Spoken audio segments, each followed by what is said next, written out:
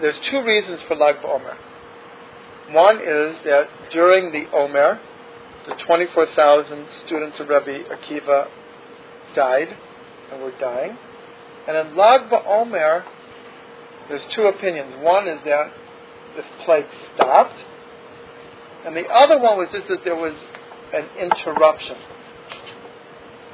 But either way, it was like everyone noticed, like, whoa, there's something different about this day.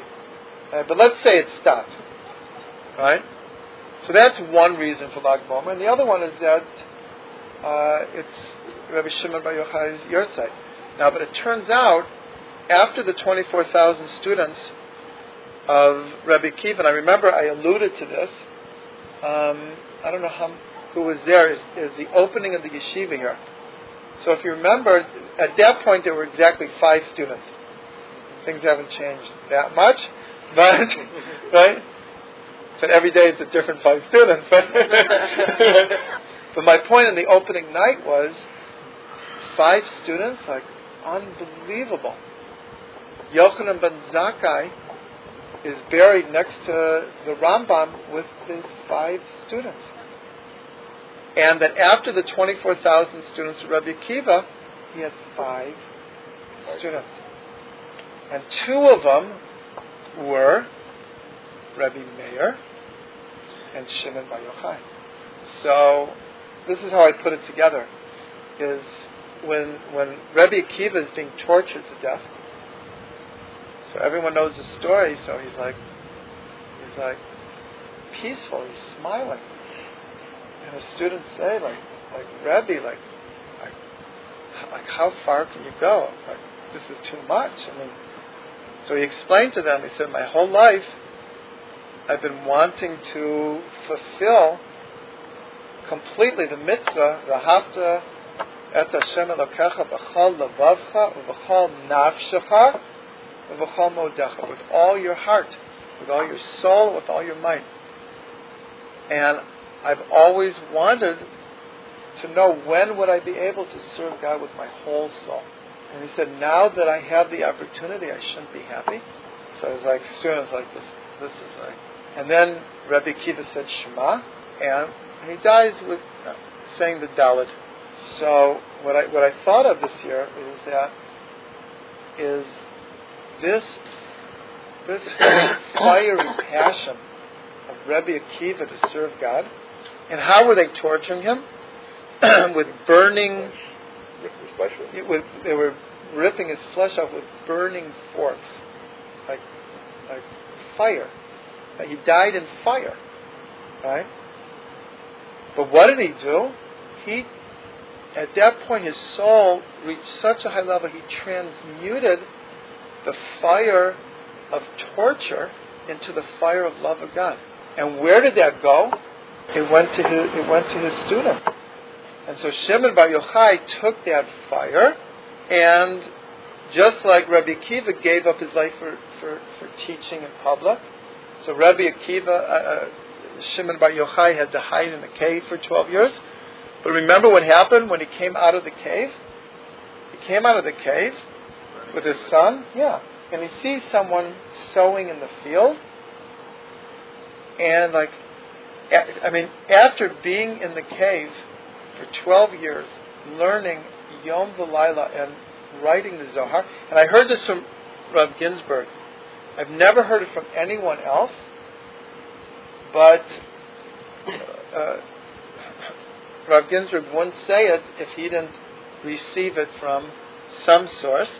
And he said there's a tradition that in the cave they wrote 22 books, one for each letter of the alphabet. And the name of each one of the books began with the letter. He said the only one we have left is the Zion of the Zohar. So they come out of the cave and they see someone plowing and planting, and they can't believe that anyone's involved with anything in this world. It's like they're coming from this, they're in another dimension. And so the Gemara says that they looked at them and burned them up. So God said, like, I didn't take you out of the cave for you to burn up my world. Go back. Right? So they went back in the cave for another year until that fire, right, could be integrated in a way that it could be a positive fire. So it says that when Shimon Bar Yochai died, so he was surrounded by all of the students. He was on his deathbed, and they were crying and screaming and like, you can't leave us. There's no world without you. They couldn't imagine a world without Shimon Bar Yochai. I mean, I think those, who remember when Rav Shlomo passed away, it was like, the initial feeling was like what do we do now? Like a world without Rav Shlomo, like inconceivable. Like, no, really, it was like I can't picture a world without Rav Shlomo. I just can't. So Shimon Bar Yochai said to them, like, don't be sad, be happy. My soul's going back to God. Like, everything is okay, right? And it says that the room filled with light. Right? So you see this theme of light and fire, right? So what's a more appropriate custom on Lag BaOmer than the bonfire, right? That's what the bonfire represents. Beyond marshmallows and hot dogs and chicken and all that, the bonfire of Lag BaOmer represents the fire of Torah, and especially the fire of the Torah Nistar, Torah Tachen, Chachmat Nistar, hidden wisdom. So Rav Ginsburg says that Lag BaOmer, if you turn around Lag, you have Gal. And so Rav Ginsburg said the secret of Lag BaOmer is the pasuk, Gal einai ve'abita niflaot mitoratecha. Gal einai, open my eyes, that I should see wonders in your Torah. And Rav Ginsburg took this verse, he's published about 25, 30 books now, but the name of the publishing house is Gal Einai. In fact, the name of his whole organization is Gal Einai. And he took it because what is he trying to do? He's trying to spread the light of the hidden Torah in the way of revealing wonders in the Torah. And when I used to speak more often on Friday nights, I always try to connect the Torah from Rav Ginsburg and Rav Shlomo. I try never to say a Torah without saying something from both of them, because in my eyes, their Torah was exactly the same. Just one was coming a little bit more from the heart, one was coming a little bit more from the mind. But their Torahs, they were always saying the same thing. So what reminds me is let's say Rav Shlomo was here, Malava Malka, Tuesday night, doing a teaching and playing, right? And it was a gewalt. So you see people the next day, right? And you say, how was it last night? I couldn't make it. I said, oh, it was a gewalt. Unbelievable. It was so high. And they said, well, what was Rav Shlomo teaching? I don't know, but it was a gewalt.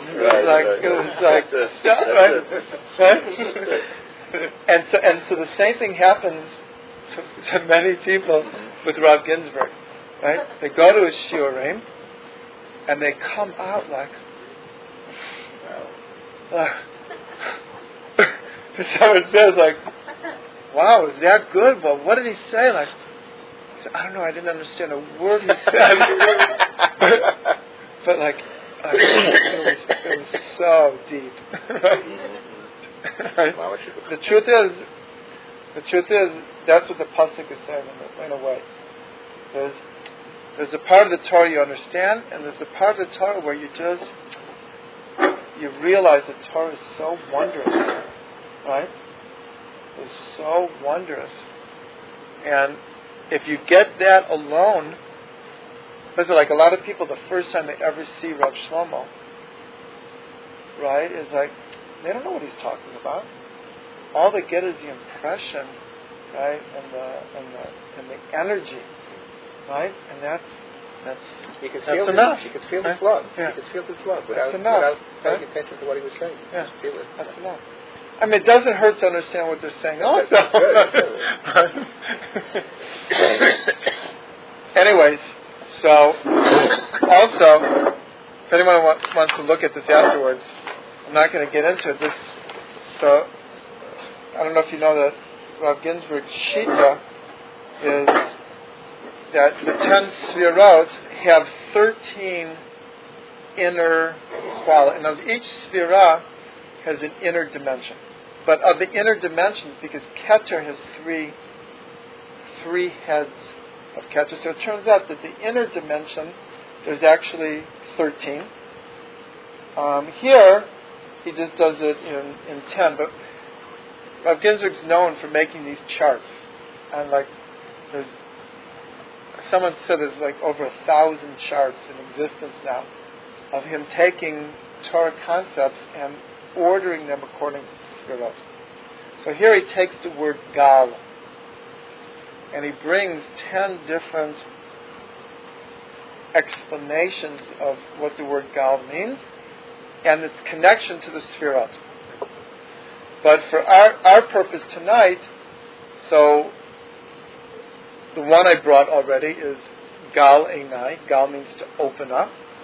But the other two very important ones is Galus and Geula. Both come from the word Gal. And so why I'm bringing it is because Rabbi Shimon Bar Yochai, before he passed away, said that the Mashiach will come on the merit of learning the Zohar Kodesh. He said in the merit of learning the Zohar, the Mashiach will come. So I want to say like this, like what did he mean? He meant that, if you remember when the Baal Shem Tov had his famous Aliyat in Neshama, and he was able to talk with the soul of the Mashiach, and he said, when is my master coming? And the Mashiach said, Vayafutsu ma'yanetecha chutza. When the well springs of your Torahs reach the farthest reaches of the world. That's when Mashiach will come. So to understand Chabad, basically what the Rebbe Shlita did, very simply, is he took these three words, Vayafutsu ma'yanetecha chutza. When the well springs of your Torah, so he took the Torah of Chassidut, and he said, well, it meant it literally. It meant Alaska, and Hawaii, and Tokyo, and Hong Kong, and Siberia, and Johannesburg, and Buenos Aires.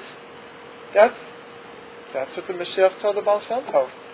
When Hasidus spreads to the four corners of the world, to the farthest reaches, right?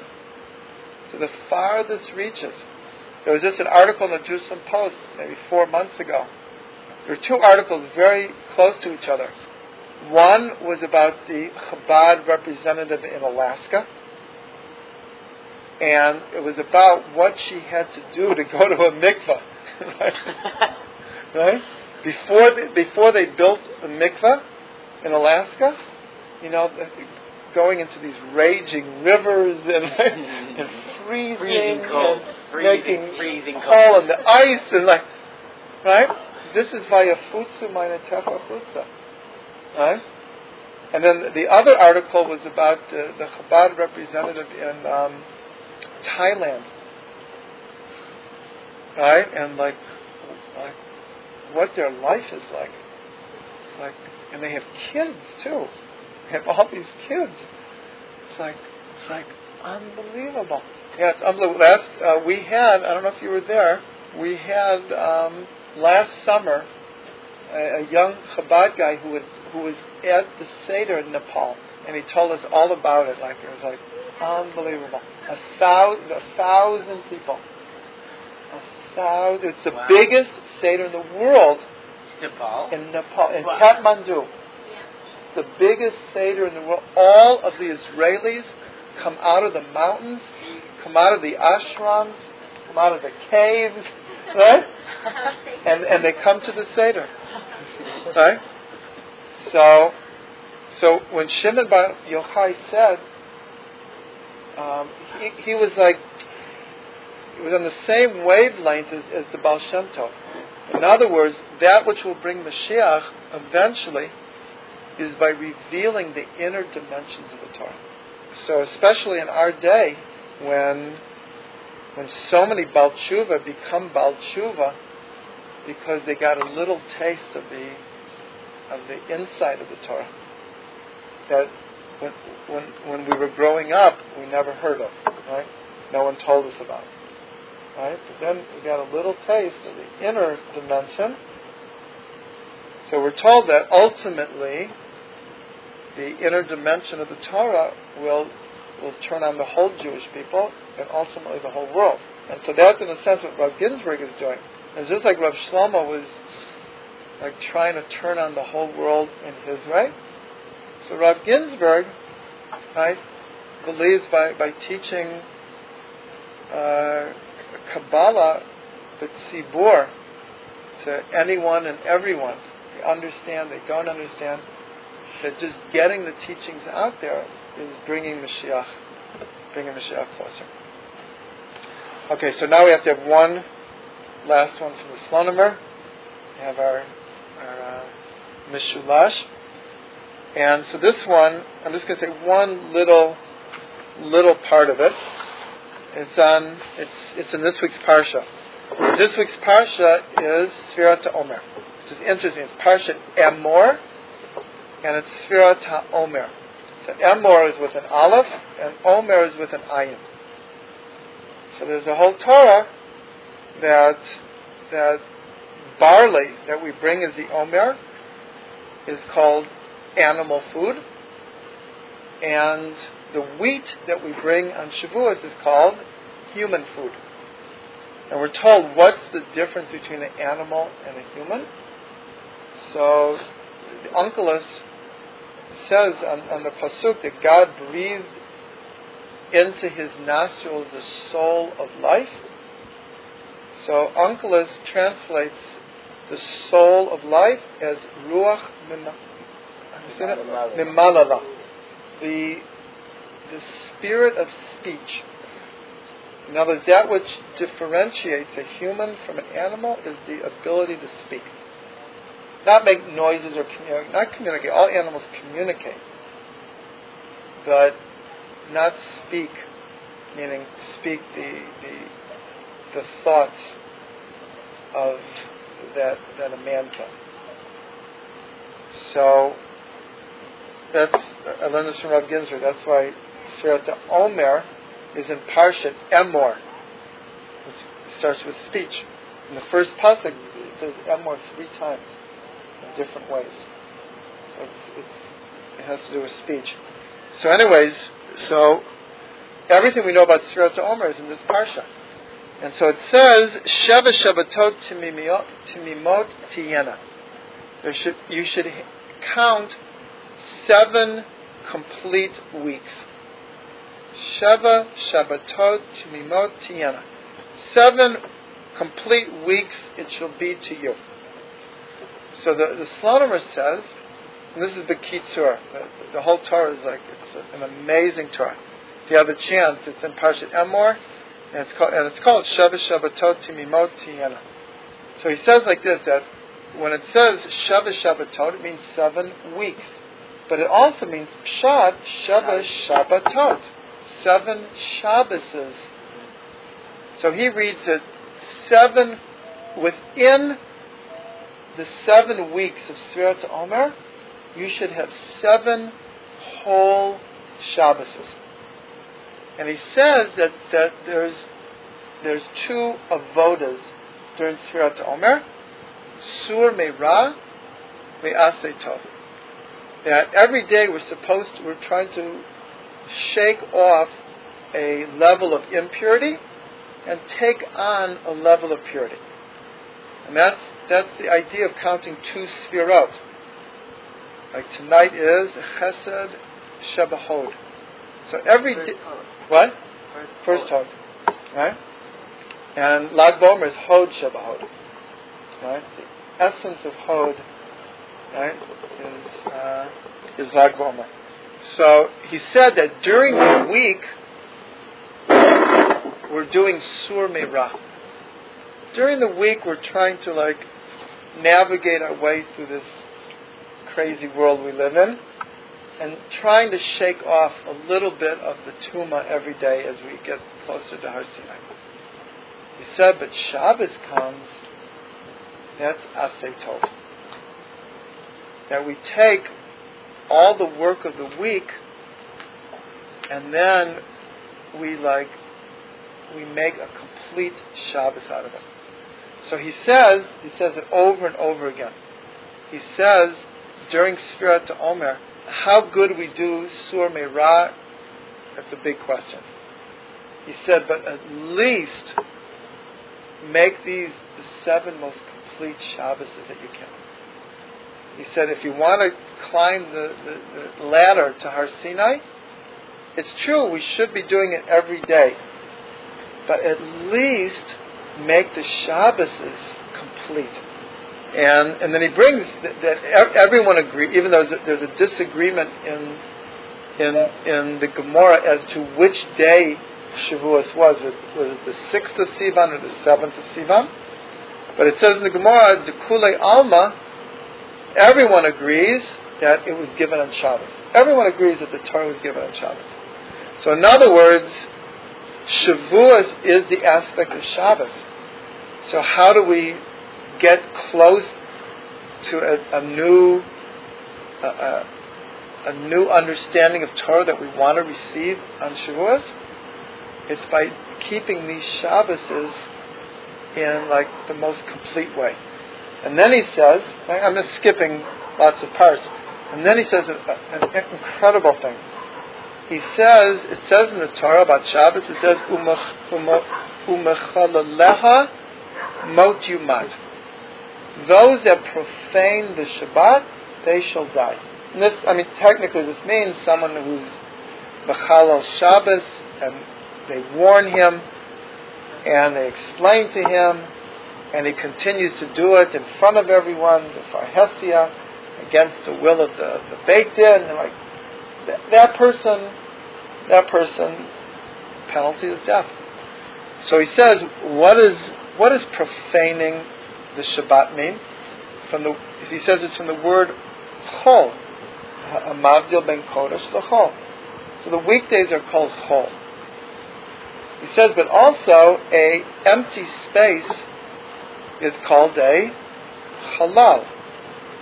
Like space up there is called halal. And in Kabbalah, when God was mitzamtzem himself, so to speak, what was created was called the halal tanui, an empty vacuum. So he says, what does it mean to profane the Shabbat so much that you shall surely die? During Shabbos, when we do or think or say things that are whole, he says we make a hole in our Shabbos. In other words, we kill a little bit of the spirituality of Shabbos. He said that's what it means. And those who profane the Shabbos shall surely die. He says because actually I'm adding this. He didn't say it. What's worse than feeling empty, right? Like what worse feeling is there when it's like you just feel like a vacuum. I feel empty. Like I have no energy. I have no strength. I'm empty. So this goes along with an expression in the Gemara. It says that an ani, a poor person, is considered kamet, like a dead person. So when you hear this is like, what a terrible statement. Like, a poor person's like dead? Like, what is this world just for rich people? Like, is that what the Gemara meant? No. What it meant was, and so you have to be really poor to understand this, right? At some point in your life you have to be poor, but sometimes when you're poor, you feel so rich. But there are other times when you feel poor, you feel so down, right? It's like, I'd love to get my kids this, or I haven't gone on a vacation like this in years. Haven't gone to a restaurant. I don't have, my kids, their teeth are falling out of their mouth. You feel terrible, right? Right? So, a poor person sometimes walks around feeling worse than death, right? That's what it means that a poor person's kamet, because he feels like it, like what hope is there? So that's what the Slonimer says. He says that's what it says here. It says 7 whole Shabbases make for yourself. So listen to this play on words in English, right? So how do you destroy a whole Shabbos? By making a hole in it, right? A whole Shabbos with a W, right? When you take away the W, you have a hole, right? So this is like it's Russian English. Actually, Avraham Abulafia used to do all kinds of gematrias and drushes and all kinds of different languages. Also, because he knew the secret of how different languages are connected to Hebrew. So anyways, we have to end with some blessings. So you know what? The only way to really make our Shabbos whole is to put ourselves wholly into Shabbos. Now that's another play on words. With holy, I didn't mean it. And no, what I meant was by putting ourselves completely immerse ourselves in Shabbos. That's how to make your Shabbos whole. There's no other way. Right? It's just by totally, like every bite we eat on Shabbos, every prayer, right? Every step we take should be like just complete and whole and totally with the Shabbos. And if we would do that, so then we would grasp the fire of Shimon Bar Yochai, the fire of Rabbi Akiva, and the fire of Lag Baomer. So we should all be blessed with Gali Nai, Yabita, Niflaot Motoratecha. We should see wonders, great wonders. And so remember, I said it, but it wasn't obvious. Remember, Shimon Bar Yochai said that Geula, right? Where it comes to Geula, again, is from Gal. Right? So by opening our eyes to the wonders in the Torah, that will bring the Geula that much closer.